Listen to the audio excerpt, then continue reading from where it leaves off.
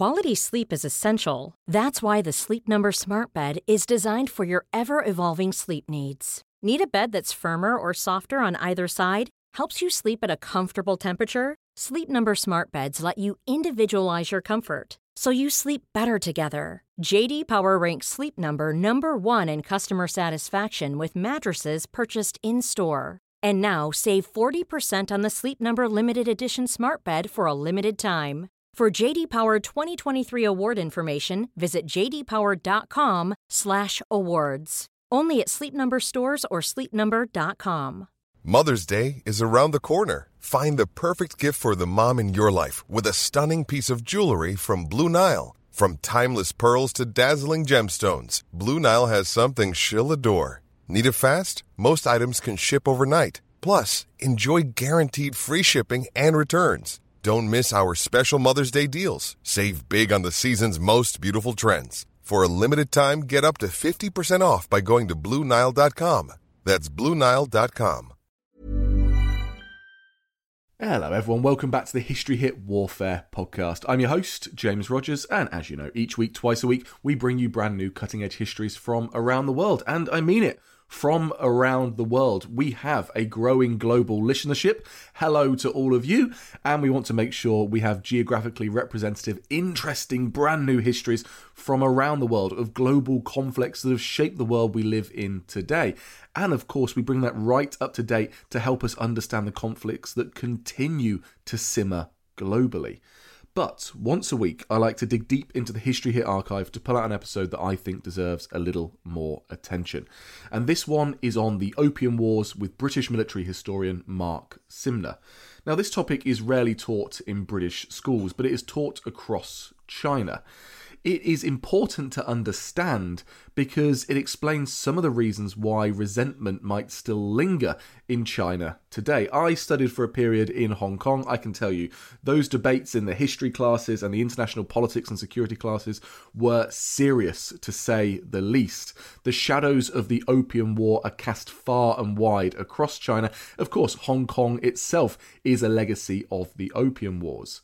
So, the Opium Wars are a critical part of Chinese history, and they are vital to us understanding why China is how it is today, and why it is formed the way it is today, from dynasty to republic. A vital history. Now, remember, you can follow along online on Twitter at HistoryHitWW2, on Instagram at James Rogers History, and now even on TikTok at James Rogers History. We are everywhere. You cannot escape us. Also, feel free to pop us a 5-star review with one click on Spotify and on Apple Podcasts. It helps us get out there to everyone who loves history. But now, here is Mark Simner on the Opium Wars.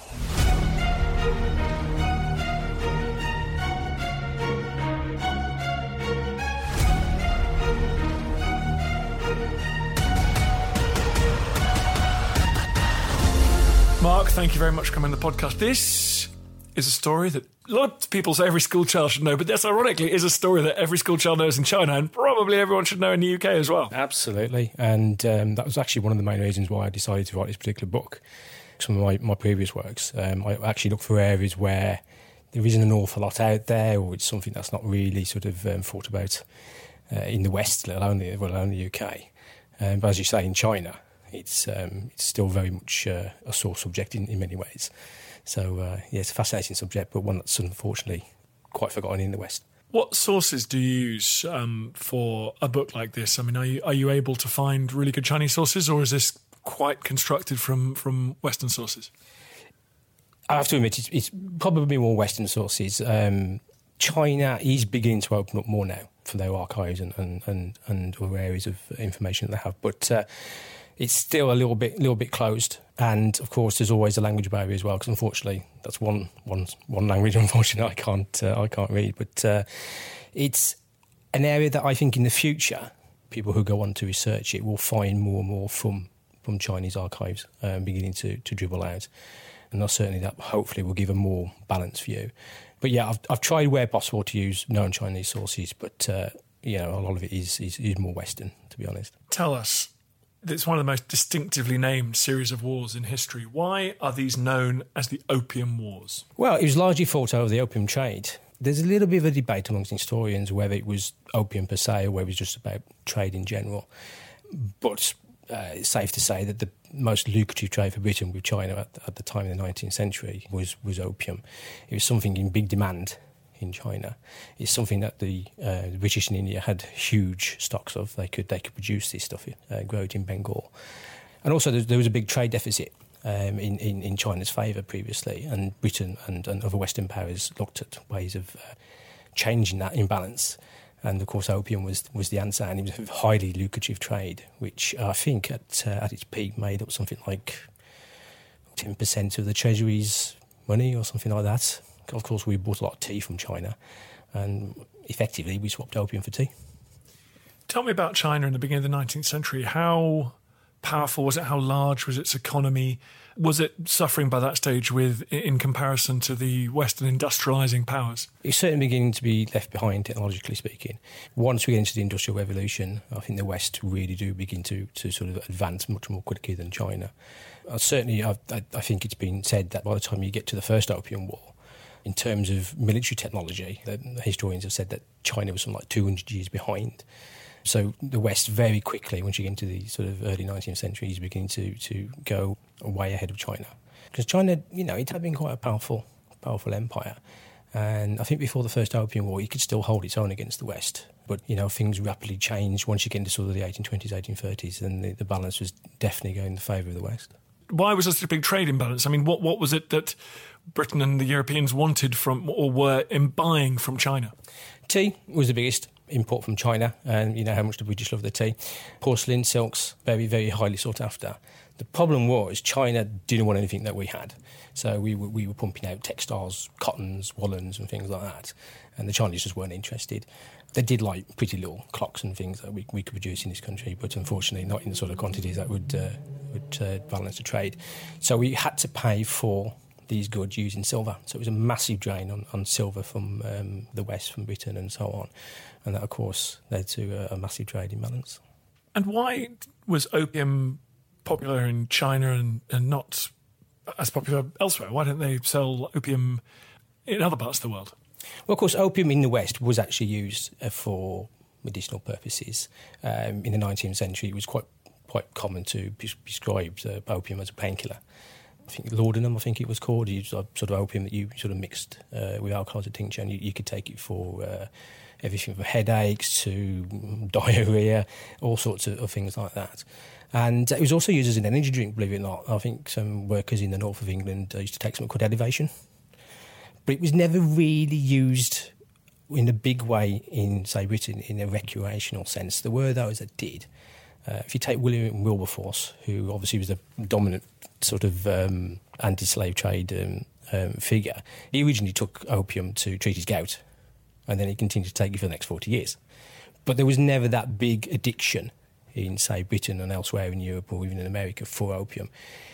Once you go to China, again, they've been using it for medicinal purposes. They use it as a painkiller as well. They believed it was an aphrodisiac, so they were buying it in small quantities. But when you get sort of into the 1820s, a lot of Chinese are beginning to get addicted to it, and that addiction is spreading. And as more demand for opium there is in China, the more opium that's flowing into China, the more people begin to take it. And it goes from being a recreational drug used by a small number of people to being, used by millions.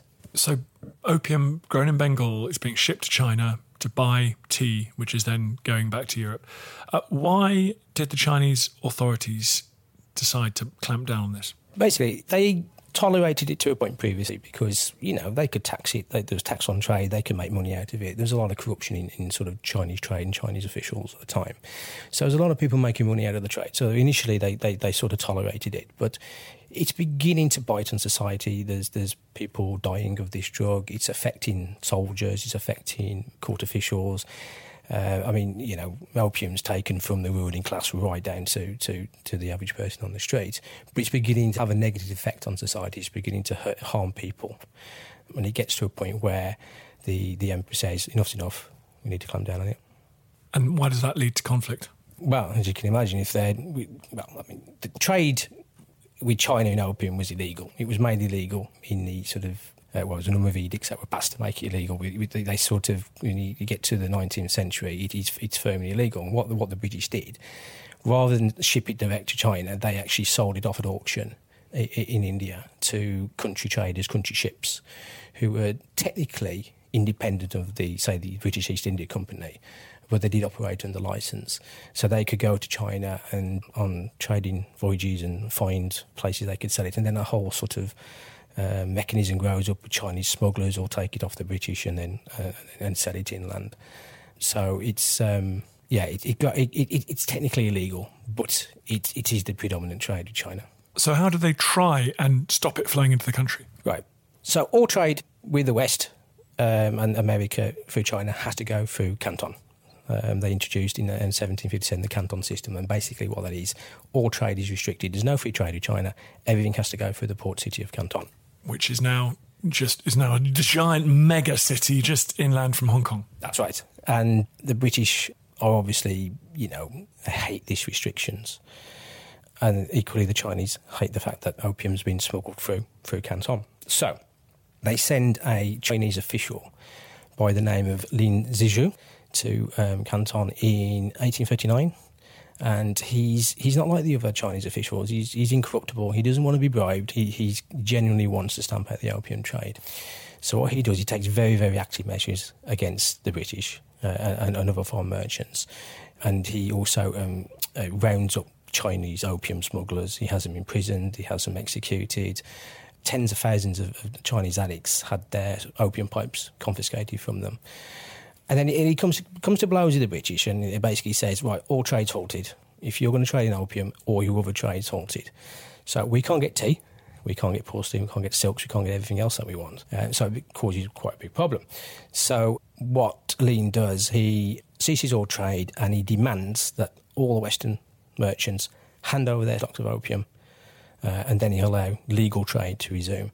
And in the end, they did hand over something in excess of 20,000 chests of opium. Now, a chest of opium has something like 120 to 140 pounds of opium. So 20,000 chests, this is a serious, serious amount of money. They hand it over to avert war. Now, the Charles Elliot, who was the chief superintendent of trade at the time in China, he promised the British merchants that the British government would compensate them for their loss. So they hand over their opium, and Lin then takes it away and destroys it. Of course, the British government back home, hang on a minute, we haven't said we're going to compensate for it, but then they have to honour that, and it costs them a lot of money. So, as you can see, there's a lot of friction building up. And Lin continues with these measures. He pushes the Western traders to comply more to the Canton system and so on. And it leads to a lot of friction, and ultimately Britain goes to war. And what are Britain's war aims against the Chinese Empire in the First Opium War? Firstly, legalise the trade in opium. It's highly lucrative. That's got to be legalised. Secondly, they want to open up more ports, because the British obviously are very much into free trade. That's what they advocate abroad. That's what they try to get other countries to buy into. And also they want to install a permanent ambassador at Peking. And that in itself is a monumental task, because the Chinese don't view foreigners as equals. So to admit an ambassador to their capital city, their northern capital city, that's a big ask. And where does most of the fighting take place? Tell me about the nature of the fighting in the First Opium War. Well, a great imbalance. I think that the British went to war with just a few thousand British and Indian troops, whereas China could put in the field something like 200,000. But because the British have major technological advances over the Chinese, they can win battles and whatever with relatively few troops. One of the biggest advantages the British had at that time, of course, was modern steamships. Okay, they're just beginning to enter service.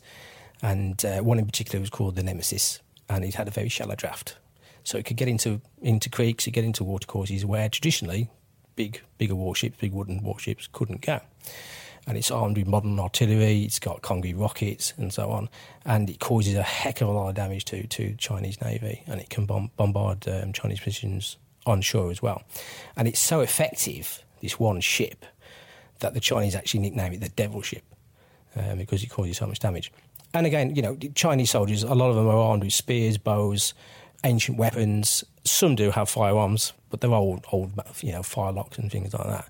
Whereas the British, they've got, up-to-date muskets, rifled muskets and so on. And the firepower that the British had over the Chinese was devastating. So is it a war mainly fought, though, at sea and along a littoral campaign, so amphibious assaults, rivers and inshore? Pretty much, yeah. So what the British do, they go from city, they bombard fort after fort, they go from city to city, and literally just trying to bully the Chinese into giving up, which of course eventually they did. And once the British took Nanking, that was enough for the Chinese emperor, and they sued for peace, and of course signed the Treaty of Nanking.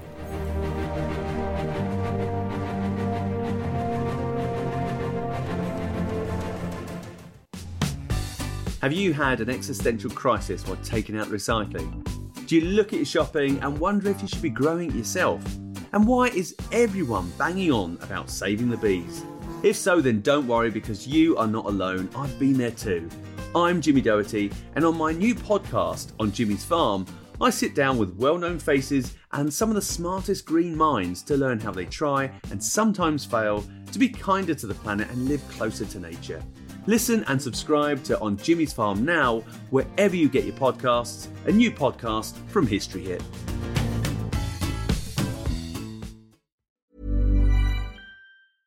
How would you like to look 5 years younger? In a clinical study, people that had volume added with Juvederm Voluma XC in the cheeks perceived themselves as looking 5 years younger at 6 months after treatment. Look younger, feel like you. Add volume for lift and contour in the cheeks with Juvederm Voluma XC. Reverse signs of aging by adding volume to smooth laugh lines with Juvederm Volure XC. For important safety information and to find a licensed specialist, visit Juvederm.com. That's JUVEDERM.com. Not for people with severe allergic reactions, allergies to lidocaine, or the proteins used in Juvederm. Common side effects include injection site redness, swelling, pain, tenderness, firmness, lumps, bumps, bruising, discoloration, or itching. There's a risk of unintentional injection into a blood vessel, which can cause vision abnormalities, blindness, stroke, temporary scabs, or scarring. Talk to a licensed specialist to find out if it's right for you.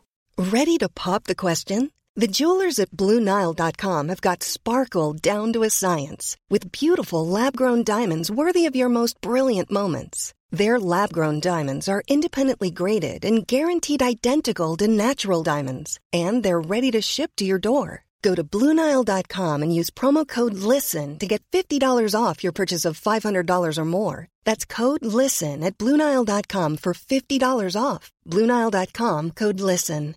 Quality sleep is essential. That's why the Sleep Number Smart Bed is designed for your ever-evolving sleep needs. Need a bed that's firmer or softer on either side? Helps you sleep at a comfortable temperature? Sleep Number Smart Beds let you individualize your comfort, so you sleep better together. J.D. Power ranks Sleep Number number 1 in customer satisfaction with mattresses purchased in-store. And now save 40% on the Sleep Number Limited Edition Smart Bed for a limited time. For J.D. Power 2023 award information, visit jdpower.com/awards. Only at Sleep Number stores or sleepnumber.com.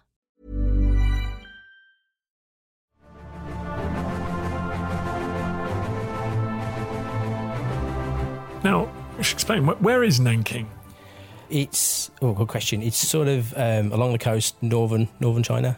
And so Nanking was obviously an important port, and so the Chinese just couldn't justify the continuing bombardment of all their coastal cities. Didn't make sense. Basically, yes. They've got a lot of internal strife as well. The emperor's having to deal with internal unrest and things like that. So, the next step is do foreign troops march on Peking, and that was something that they just didn't want, and they literally just had enough.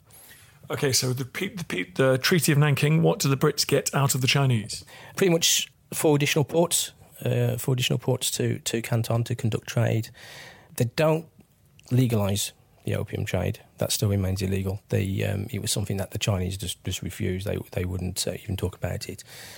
But because trade resumes, that's going to continue anyway. So what's the mood in Britain? I mean, they're on the way to defeating Mughal India. Now they've turned their attention to one of the other great empires which has dominated the world for centuries. What sort of feelings were stirred up in Britain? A lot of British people were actually against the trade in opium. They did have sympathy with the Chinese. It wasn't something that a lot of people in Britain thought we should be doing. That said, a lot of people were also ignorant of the trade. It wasn't something that was particularly publicised. And the more aware tend to be sort of anti. However, as things changed, as they approached war, the Chinese, the way that they treated British diplomats or foreign diplomats, and then of course the seizure of opium and the destruction of it, that opinion in Britain shifted, and of course that then gave the government more of a mandate then to take the steps that they did. So they've got more ports to trade with, the trade's continuing. Why do we get a second opium war? Well, once the Treaty of Nanking signed, trade begins to expand. The British want more. And the Chinese are dragging their feet. They don't really want to adhere to the Treaty of Nanking, which you can't blame them. And the British obviously sense this. So we get into a situation where the British want more, the Chinese want to give less. And again, the Chinese start to look sort of clamping down on opium. But what the British needed to force that extra trade, to gain, they wanted more open ports, they wanted to access China's inland markets, because at the moment they were restricted to the coastal regions. They need a pretext to go to war. And that came in 1856 with a ship called the Yarrow, because the Second Opium War is also known as the Yarrow War in some circles. And the Yarrow was a ship that had been involved in piracy. It had been captured by the Chinese Navy. It was then sold off, and it eventually, I think it changed hands several times, but eventually bought by a Chinese merchant residing in Hong Kong. Now, what the British did, they allowed Chinese ships to be registered at Hong Kong under a British flag, so they could get the same rights and everything that the Treaty of Nanking granted British ships. And so they'd have a Chinese crew and they'd have a British captain. And in this case, he was a guy called Thomas Kennedy. And Thomas Kennedy was on board another ship at the time in Canton Harbour. His ship was anchored, and he was having a cup of tea or whatever it was with fellow captains. And he watched some Chinese Marines board his ship. And when they boarded his ship, they arrested all the Chinese crew and seized the vessel. He went aboard, tried to treat with them what's going on, and basically, they're saying this ship's involved in piracy, and it was known previously it was involved in piracy. Captain Kennedy said, "Well, no, it's a British ship, it's British registered, it's got British colours." In reality, the registration of the ship had actually expired, so it was no longer British registered. And there's a little bit of an argument as to whether it was flying British colours, what was in port or not. But from my research, I suspect it wasn't. And so the Chinese felt they could board it, and then some of the crew they believed were actually Chinese pirates. That then, of course, caused a lot of upset in Hong Kong, back home in Britain, and that gave the British the sort of pretext, as it were, to resume hostilities. Because I think you could probably argue that the First Opium War and the Second Opium War was probably there was just a break in between one big war, if you like, and indeed some historians have argued that. Personally, I think it's two distinct wars, but they're fought over the same reasons. And of course, opium itself, the issue that the British had with opium, with the Chinese, that was never resolved at the end of the First War. So it just continued to bubble away until hostilities resumed. You mentioned Hong Kong. We should just quickly talk about the status of Hong Kong. When did the British come into possession of that island? Well, Hong Kong was ceded to the British at the end of the First Opium War. And they began to develop that into a trading centre. The British had looked to gain a piece of territory or a piece of land outside, away from Canton, that they could use for that purpose. And, of course, Hong Kong was a result of demands at the end of the First Opium War. Right, so we got a Second Opium War. How does this differ from the first? In terms of fighting, not a lot really. It was probably more ferocious. The battles were probably a bit bigger, and the casualties were certainly a lot higher. British casualties are relatively low. I think in the First Opium War, British Indian casualties was something like less than 75 killed and less than 450 wounded. It's a little bit more than that once we get to the Second Opium War. But Chinese casualties are just huge. we don't really know how many Chinese were killed or wounded. When you look at the descriptions of the battles and from the estimates from the commanders and other soldiers who were there, they do vary widely. So you've got to take Chinese casualties with a pinch of salt. But it's estimated between 18 to 20,000 Chinese were either killed or wounded in the First Opium War and up to 30,000 in the Second. And again, how are these people being killed? Is it shore bombardment by shallow draft British gunboats? Is it landing Marines on distant shores? Is it naval engagements? What is it? Pretty much, yeah. It's pretty much almost a replay of the First War. And the British will attack forts, they will land troops to take cities, key cities, and they keep pushing their way further and further north up towards Peking. Of course, obviously, they've got to go over land to get to Peking. But as the tactic worked in the First Opium War, so they did the same again. And how long has it gone for, and what was the result? Second Opium War was about 4 years. You have to remember there was a bit of an interlude because the Indian Mutiny, obviously a lot of troops that were destined for China were diverted to India to suppress that rebellion. So there was a bit of a break. However, 4 years, and then the result was that the Chinese emperor at the time actually fled Peking as he knew Allied troops were approaching, and left his brother to negotiate. And then they signed the Convention of Peking. Now, as somebody who loves naval history, this is always so fascinating because this is British military power projected by the Navy, like deep inland, right? Because they're going along these rivers and canals, aren't they? Yeah. The Chinese at the time, they have a lot of rivers, other water courses that they use like highways, and that's how they transport food supplies, other goods. It's also how they collect taxes and things like that. So it's a bit like our road infrastructure, if you like. It's very, very important to them. And what the British do, they choke that off. So Peking, and they begin to get more and more cut off from the rest of China. So choking those important waterways, they greatly force the emperor's hand, really. And the British gunboats advancing hundreds and hundreds of miles away from the sea, but on these giant arteries, these river arteries. Yes, again, shallow drafts, steamships, they now have the ability to do these sort of things. And, the Chinese have got ancient style, what they call war junks, which are lightly armed vessels, which just no match for Royal Navy warships. And, a single Royal Navy steamer could take on 30 junks and sink them all.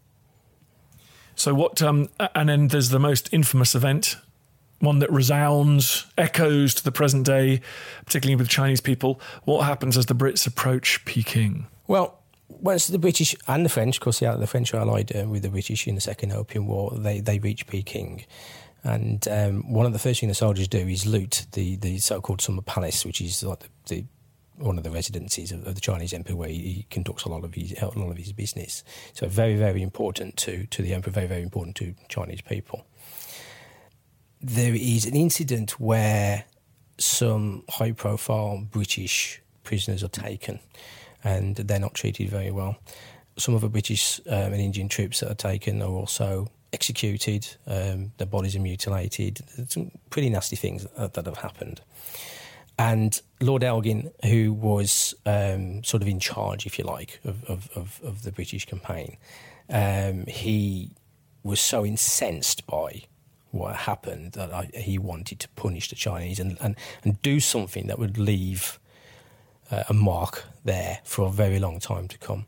And he mulled over what to do. And he actually promised Prince Gong, who was the brother of the Chinese emperor, that he wouldn't actually destroy Peking or anything inside Peking. So what he did, he decided to destroy the Summer Palaces, which technically outside the city walls. So he chose that because he was fulfilling his promise to Prince Gong. I suspect the Chinese saw it a little bit differently to that, but he gave the orders to burn the palaces down. And of course, that's something which a lot of historians today look back and, it's sort of cultural vandalism almost. It's quite a horrific event, really. So he's had an awful lot of stick for that. And of course, the Chinese haven't forgot it. They're still very upset about it. So I still find this extraordinary. These British and French empires who, a few generations before, 100 years before, had been supplicants to the mighty Chinese Empire. They're now occupying the capital, destroying some of the finest buildings. They've effectively toppled the mighty Chinese Empire. This is an amazing moment in history. Absolutely. And the Opium Wars are actually regarded in China as the beginning of modern China, because although sort of the way Imperial China had been for the last 2,000 years or whatever it was, didn't come to an end until about 1911, it started that process. So this really was, the Opium Wars really was the sort of the end of ancient China. The Allies inflicted upon them treaties which were known as the unequal treaties, because they heavily favoured the British, the victors, and not the Chinese.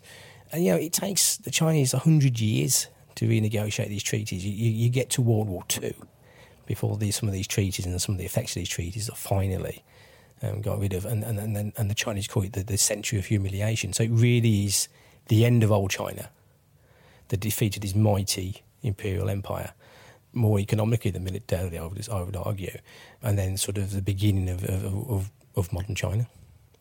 After the Second Opium War, had the institution of empire within China, had the traditional hierarchy basically been terminally damaged? I think so. The emperor at the time, who fled at the end of the Second Opium War, he died shortly afterwards, and Britain never occupied China like it did other parts of the empire, but it was able to continue to exert a lot of influence on China for many years to come. And in fact, the opium trade peaks around about 1879.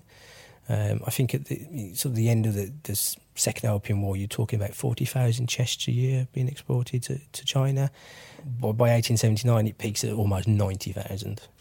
So that's a huge amount of the drug getting into the country.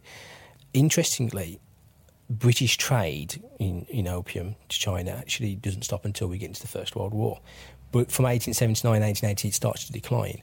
And the reason it actually starts to decline is not because the Chinese are taking less opium, but they're beginning to grow it at home. So they have less need for imports. And as their own cultivation, their own opium production gets bigger and bigger and bigger, they actually start buying less and less from Britain. And of course there's opposition as well in Britain to the opium trade. When you start getting towards the end of the Victorian era, there's an awful lot of opposition. There's a lot of vocal people that are trying to get the trade suppressed. And of course by the time of the First World War, they ceased trading opium with China. Mark, thanks so much for talking about this remarkably important bit of history. The book is called? The Lion and the Dragon, Britain's Opium Wars with China. Go and get it, everyone. Thank you. Ben, thank you.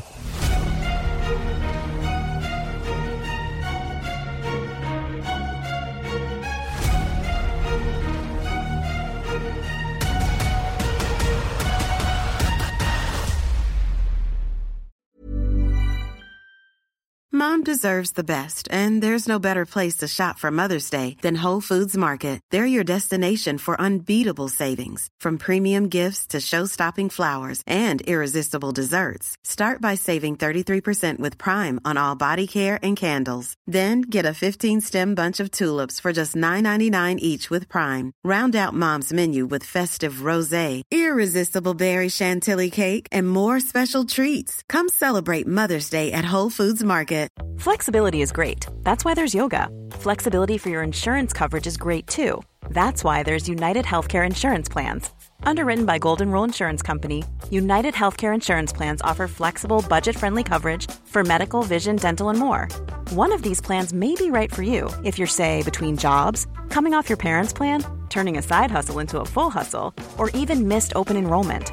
Want more flexibility? Find out more about United Healthcare Insurance Plans at uh1.com. And before you go, remember, as a Warfare listener, you get a special discount at History Hit. Subscribers get access to blissfully uninterrupted, ad-free podcasts and thousands of hours of history documentaries. You've got everything from the American Revolution to my own documentaries like Traces of War, Weapons of War, and 24 Hours in Normandy, where I follow in the footsteps of the Green Howards on D-Day, from their beach landings to being awarded the Victoria Cross, and all the way through their first day where they made it 7 miles inland. further than any other British or American unit. So head over to historyhit.com/subscribe or follow the link in the show notes and use the code WARFARE to get 50% off your next 3 months. That's the code WARFARE to get 50% off. And if you're an Apple listener, you can subscribe for new ad-free episodes within the app. So give it a go. I know you're gonna love it.